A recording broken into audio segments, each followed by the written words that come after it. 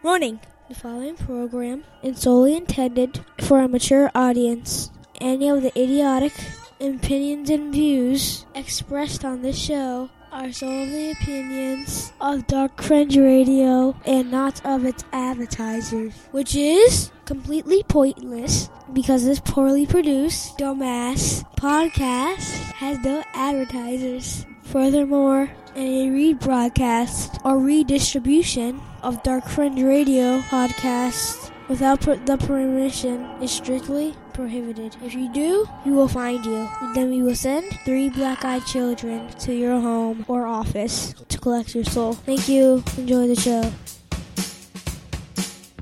Coming to you live from the Mistopheles Studios, it's Dark Fringe Radio. And welcome to Dark Fringe Radio. I am your host, Will Martinez. Thanks everyone for joining in on the podcast. It's a great day for another episode. This week we're going to be talking about Haunted Hollywood and all the creepy shit that goes around Hollywood. And of course, this week, joining me, my co-host, as always, Jay Galosi. Jay, what's up, buddy? What's going on, my man? Not much, man. Just rocking out to this music, man. Doing this intro. Talk about some Haunted Hollywood stuff, man. Terrible Tinseltown. Yeah, some creepy shit that happens out there, no? Always, man. It's weird because it's the city of angels, but I'm pretty sure it's full of a bunch of devils. Yeah, no, definitely. Well, I wanted to remind everybody real quick before we get started tonight how to listen to the podcast. You can listen to us on Google Play. You can listen to us on iTunes. Also, you can listen to us on SoundCloud. Another a good platform is Player FM, which I particularly like.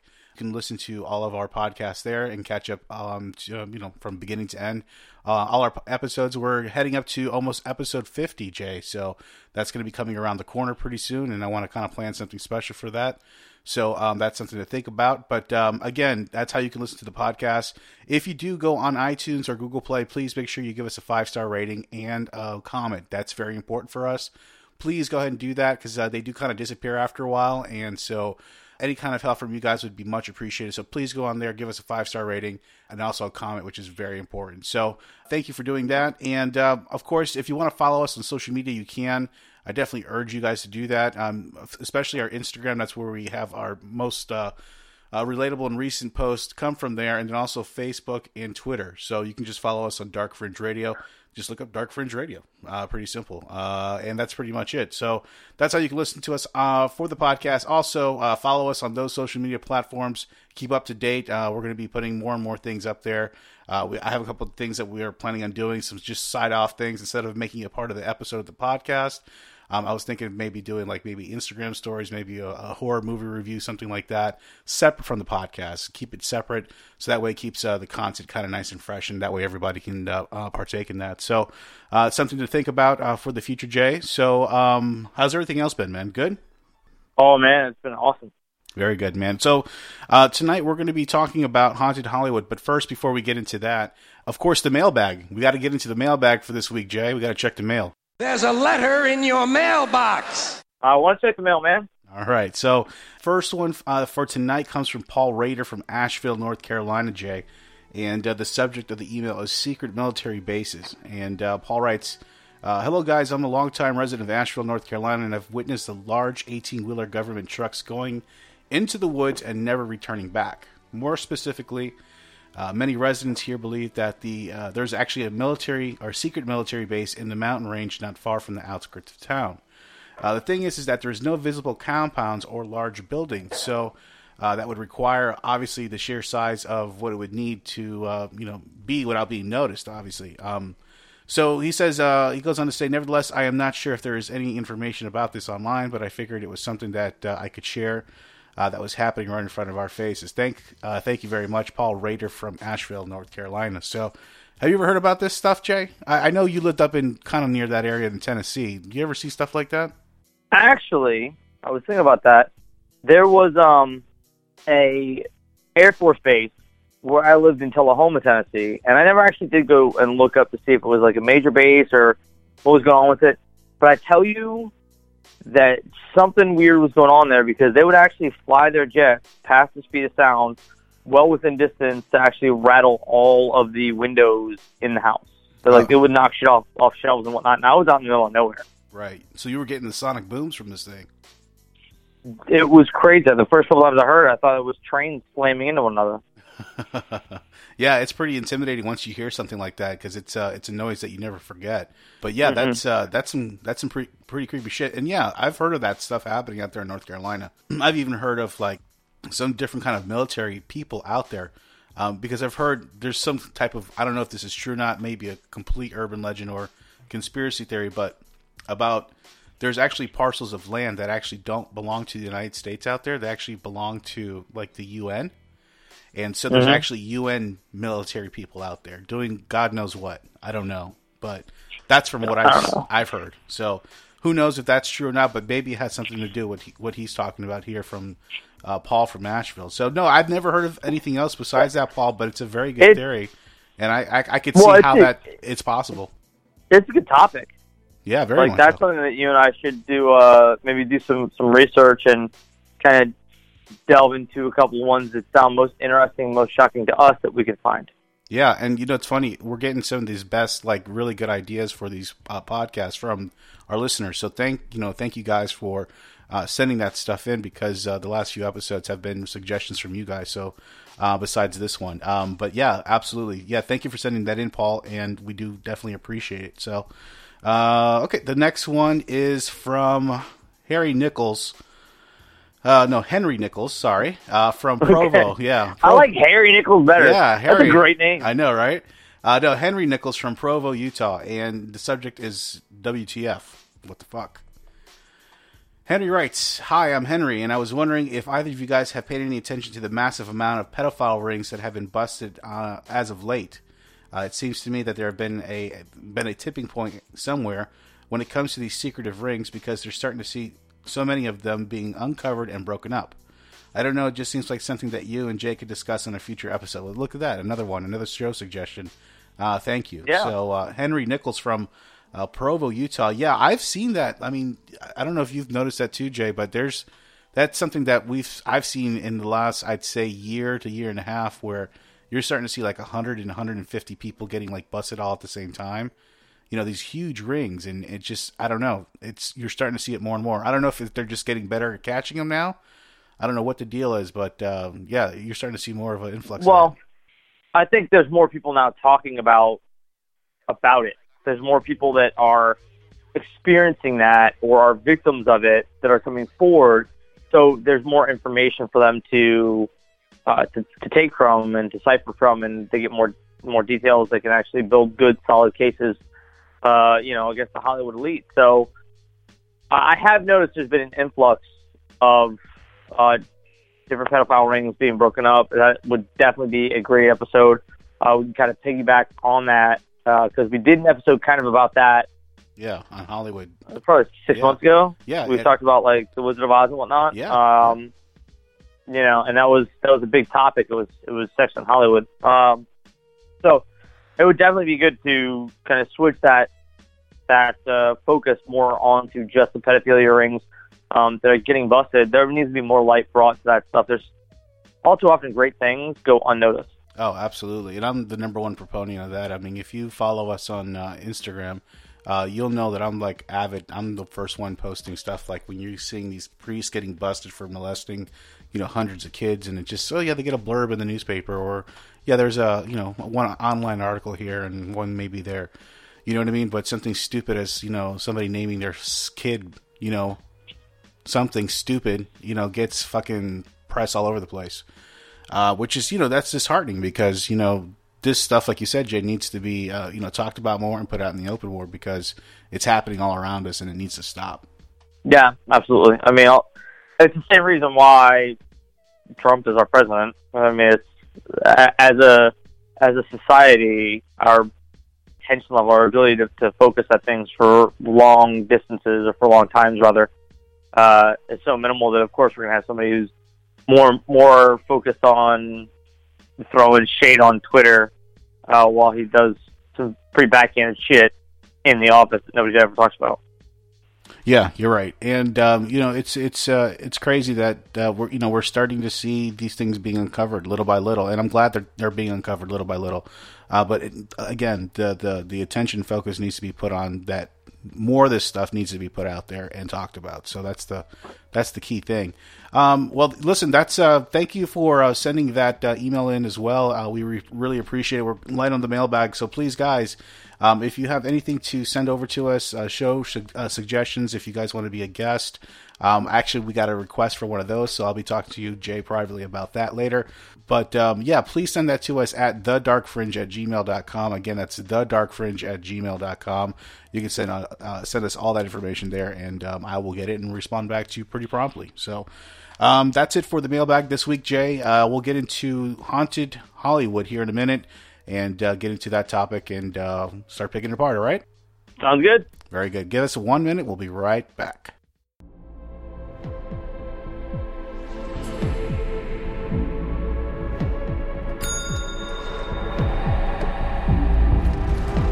How may I have...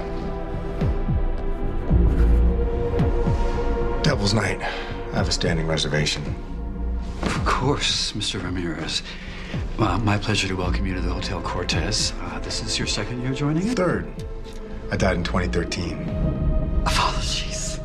Let me show you your room. I was hoping Manson could join us this year. Charlie hasn't shuffled off this mortal coil yet. He's still serving life in the state prison. That's too bad. Your room, sir. The master has left a couple of treats on the pillow. I don't need a key.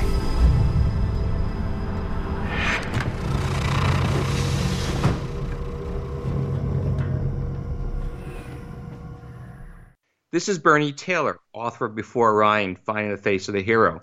You are now on Dark Fringe Radio.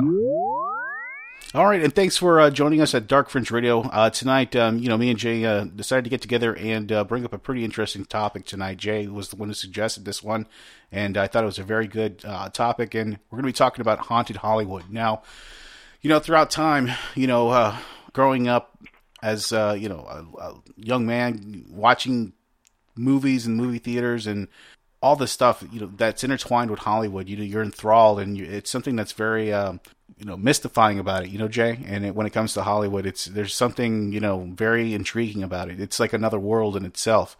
Tonight we're going to be talking about the more darker side of Hollywood and some of the things that, are not really talked about that much, but we all know that it happens, and it's just one of those things that, people just kind of want to only see the bright side of Hollywood and not really talk about the dark side. So, Jay, since you brought this one up, why don't you start it off and break the ice tonight and bring us your first example or, maybe, item you want to bring up when it comes to Haunted Hollywood. Well, the first one I'm going to bring up is definitely the one of it's the less of the two. It's a pretty neat story. It ends up leading to a new movie that's about to be made. Dan Aykroyd talks about the first house he lived in California. It's the Mama Cass house. So for those who don't know who Mama Cass was, and I'm sure a lot of our listeners do, she's a very famous singer from the Mamas and Papas. The house that she grew up in, the house that she referred to a lot in any interviews or as she's becoming famous, where she was mostly influenced, was this house that she lived in out in California. Now, as you fast forward, she died far too young, and it seems that her ghost, her spirit, now resides and haunts the house that she grew up in. So Dan Aykroyd, as a young actor in California, trying to make his way on SNL, he buys this house because it was close to the lot where they were shooting everything, and noticed that there were a lot of strange things that happened not too long after he moved in. Things like the Stairmaster would go on its own, his piano would play itself, doors would slam constantly. And the big kicker for him was one night he said he felt something crawl next to him into bed, and it was not his wife, Dion. So he realized right then and there that it was probably Mama Cass, and trying to get the attention of Dan Aykroyd to allow him to know that her presence was there. The interactions he would have with her while he lived in that house are ultimately what inspired him to write Ghostbusters. Wow, that's pretty interesting. Hey, you know what? It's pretty interesting too. A lot of people don't know about Dan Aykroyd. He is actually he's been fond of the paranormal for all his life. He's actually studied it all his life. His parents were really into it. They were into a lot of that alternative type of learning and teaching and stuff like that. And he would get into a lot of that stuff, even ghost hunting, and he was into that stuff a long time before he even did any of this stuff. And so it's a pretty interesting thing that how he always had that influence in him, even such at a young age, how it kind of came out in these movies as well. Yeah, and I think it's neat that it led to a succession of now what's going to be a fourth movie.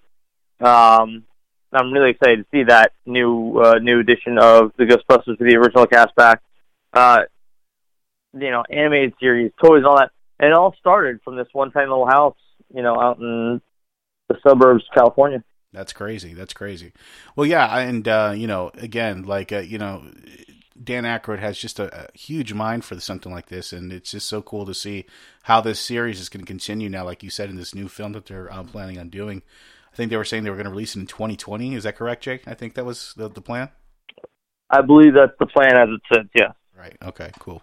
Well, I look forward to seeing that too. And, that's cool, man. That's a very interesting first, blow up the topic here tonight.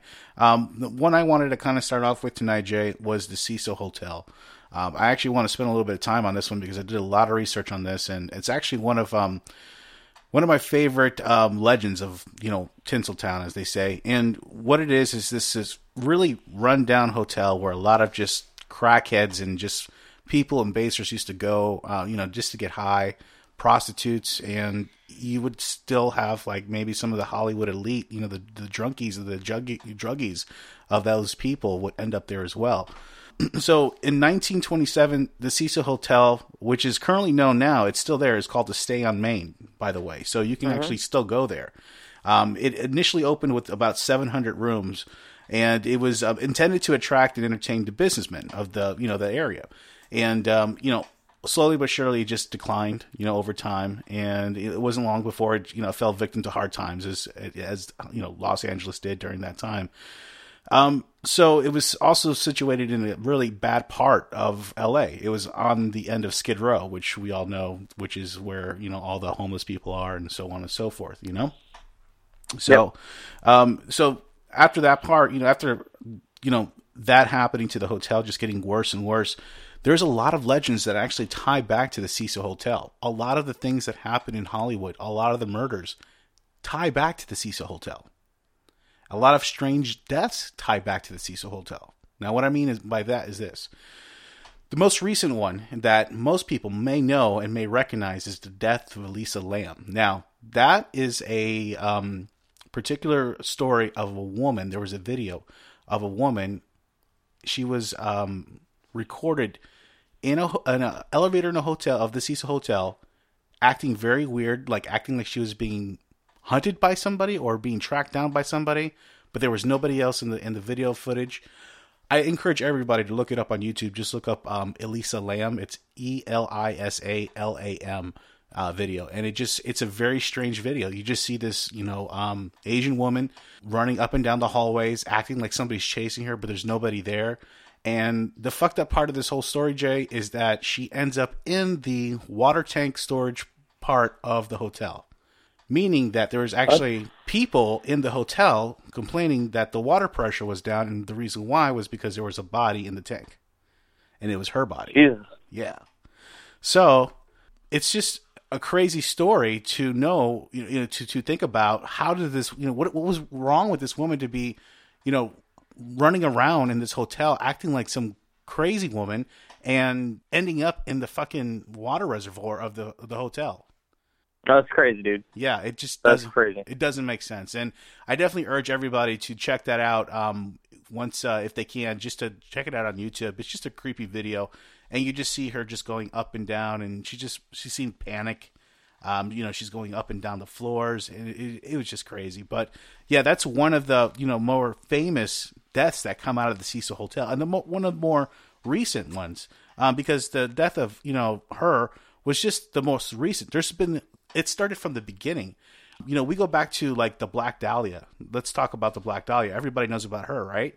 She was that famous actress who was found brutally just mutilated and left for dead and in pieces on the side of a highway not far from there.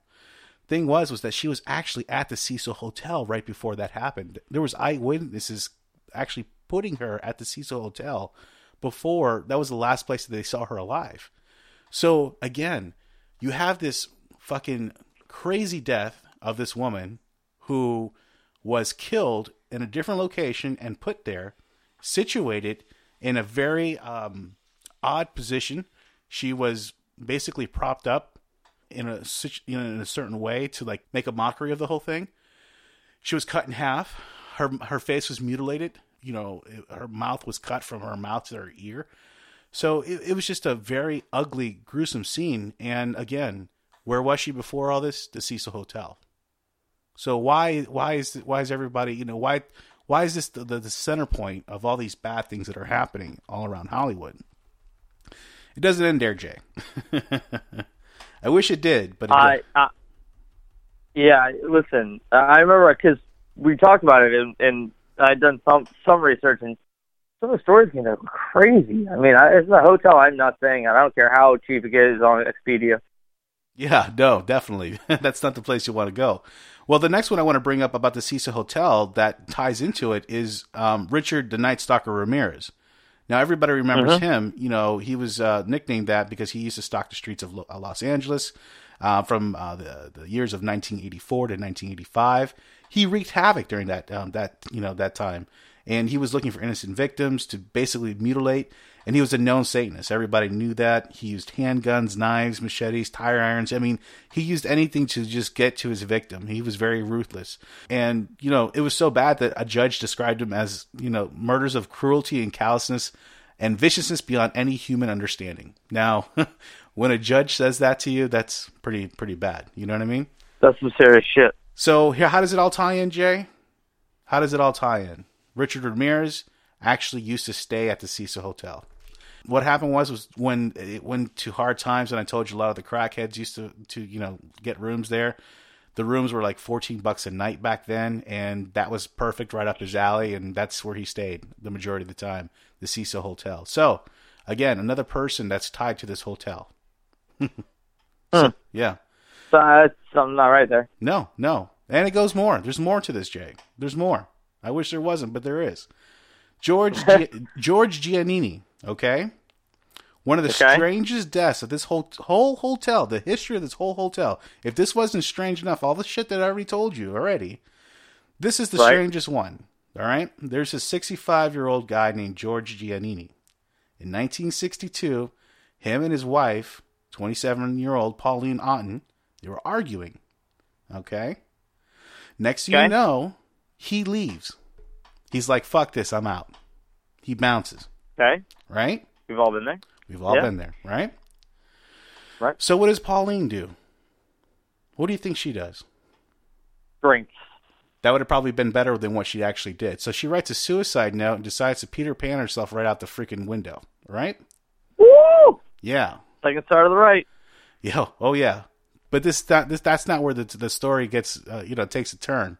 What happens? She falls right on top of him and they both die. No shit. As he's leaving the fucking hotel. Jesus. How about that? How about them apples, no? Damn. Yeah, how about that luck? I guess she had fallen for him. Oh, man, and she was after him, dude. I mean, there was nothing stopping her. So that's like the craziest thing that would ever happen in a hotel, first off. And then this is just one of many, you know? I mean, that's just some crazy shit. The whole jumping out the window and landing on top of the dude is, wow, that's a whole different level. Yeah, it's another level. Definitely another level. And that's, I'm not even getting into there's other stories, Jay, about a woman throwing out her newborn baby out of the window. That's another story that comes out of there. There was also another one where there was a hotel greeter that worked at the Hotel Cecil, and she was found strangled and mutilated in one of the hotel rooms. So it just gets worse and worse. But, it just, there's something evil about that hotel, man. It breeds something evil. It does something to people, man. I totally believe it. It's like The Shining. It's like The Shining, dude. So, yeah, what's next on yours, man? So, for me, I'm going all the way back to really the beginning of the iconic Hollywood that we know today, and one of the very earliest considered haunts, and that's right at the Hollywood sign. Did you know, Will, that actually the Hollywood sign originally said Hollywood Land? I did know that, yeah, because I actually took a Hollywood sign tour when I was in Beverly Hills once, so yeah. Yeah. Okay, all right, perfect. So, for those who don't know, it used to say Hollywood Land, and it actually was not originally intended to draw the bright lights and make you think of Hollywood and movies. It was actually for land development. It was a brilliant marketing ploy by somebody who was looking for land development, looking to sell land, and looking to build upon it. So he did it to try to draw attention to it, and it eventually became so popular that they couldn't tear it down. So it's been a staple, a big part of the ideology of Hollywood. I mean, it says Hollywood. It's right there. It advertises Hollywood and the bouginess and the glitz and the glamour. Right. So not a lot of people think about the dark stuff that has happened. Now, back in 1923, I'm sorry, it was finished developed in 1923, but back in 1925, rather, a woman by the name of Peg Entwistle jumped to her death. I'm sorry, it was actually September 18th, 1932. She jumped off the H. She climbed the 50 feet, jumped off the H, to where she fell all the way down to her doom. And police say that the impact would have been such that she would have died instantly. Wow. Kind of a gruesome way to go. So, Peg Entwistle was a fairly new, young up-and-comer on Broadway and on stage plays, but of course back in the 30s, the movies was where it was at. That was where you were going to get your most notoriety. So she had gone out from New York to California to become this major actress. So she has a lot of trouble getting parts. She eventually does get a movie. It was a Selznick movie called 13 Dames. And her part would eventually be cut from the film altogether. Really? Mm-hmm. So that pushed her even deeper into depression and despair to make ends meet. She took some nude photos, semi-nude, but was so embarrassed by them that is ultimately which drove her to walk from her uncle's house. It was like an 8-mile walk from her uncle's house to the Hollywood sign, where she climbed up to the top of the H and threw herself off. Now, as sad a story as that is, and kind of a common story as one has definitely heard about girls trying to go strike it big in California, become movie stars or actresses or models, and only end up falling short, getting hooked into drugs, and eventually dying. The Black Dahlia, look, Yeah, exactly. So it gets more interesting after they found a note next to her body. She was discovered by a jogger who was jogging around the Hollywood sign in the morning, and they discovered her note that said, "I'm afraid, I'm a coward, I'm sorry for everything. If I didn't do this a long time ago, I wouldn't have hurt so many people. I would have saved a lot of people pain." She was on the edge of the despair. She was drunk beyond belief, and that moment is now captured in like a thread in time, because a lot of joggers and hikers and the rangers that patrol that area have said they've seen her on multiple occasions walking. It almost looks like she's walking on air. They always report a strong smell of gardenias, which was apparently her favorite flower, right before she appears. So there's a lot going on down in that area. Very, very sad story, but really it kind of encompasses, it really just captures that whole darker side of Hollywood, some of the tragedies. I mean, this one went from the highest to heights down to the lowest of lows, and now will forever be remembered as the woman that killed herself at the Hollywood sign. Yeah, that's crazy. I mean, another thing, I think Ghost Adventures actually, did an investigation in that area. And I think they were able to capture a bunch of evidence out there, and it just couldn't, it was one of those things where they were just constantly looking for this, phantom that was just constantly moving out of the way and eluding them. And it was a very interesting and intriguing episode. But yeah, they talked about that woman who, decided to kill herself on the sign. And like you said, there's been many other people that have actually tried to kill themselves there as well, too. I think they have somebody there that's posted constantly to try to deter them from killing themselves. Is that right, Jay? That is correct. They actually have a bunch of roving rangers, like park rangers, not right, like army rangers. But still, there's constantly, not that big a deal. There's constantly people patrolling around that area to try to make sure that people don't get any big ideas on joining Peg and Thistle. Yeah, definitely not. Yeah. Well, yeah, that's definitely an intriguing story, Jay. And yeah, I've always found that site to be kind of creepy anyway. It just looks creepy. It's just like in this side of this mountain where it's just like a desert, and just, yeah, especially at night, something weird about it at night. When you see it there at night, because I've been actually at the Hollywood Hills at night, and it's something eerie about it. You get this weird feeling, but yeah, it's something else, man, definitely. Well, the last thing I wanted to kind of bring up was the Pantages Theater, Jay, and I know you know a lot about this particular theater. It's settled in Hollywood, obviously, and it was actually bought by Howard Hughes. Now, everybody who knows who Howard Hughes is, I mean, he was the famous aviator who, created, the basically, air flight as far as commercial air flight is concerned. So it's just an amazing theater. It's still there to this day. They've redone it over and over, but it looks absolutely amazing. And when he bought it, they actually did the Academy Awards there from like 1949 to like 1960 or something like that. And it's yeah, it's just a beautiful theater. A lot of things do happen, unfortunately, in that theater, though.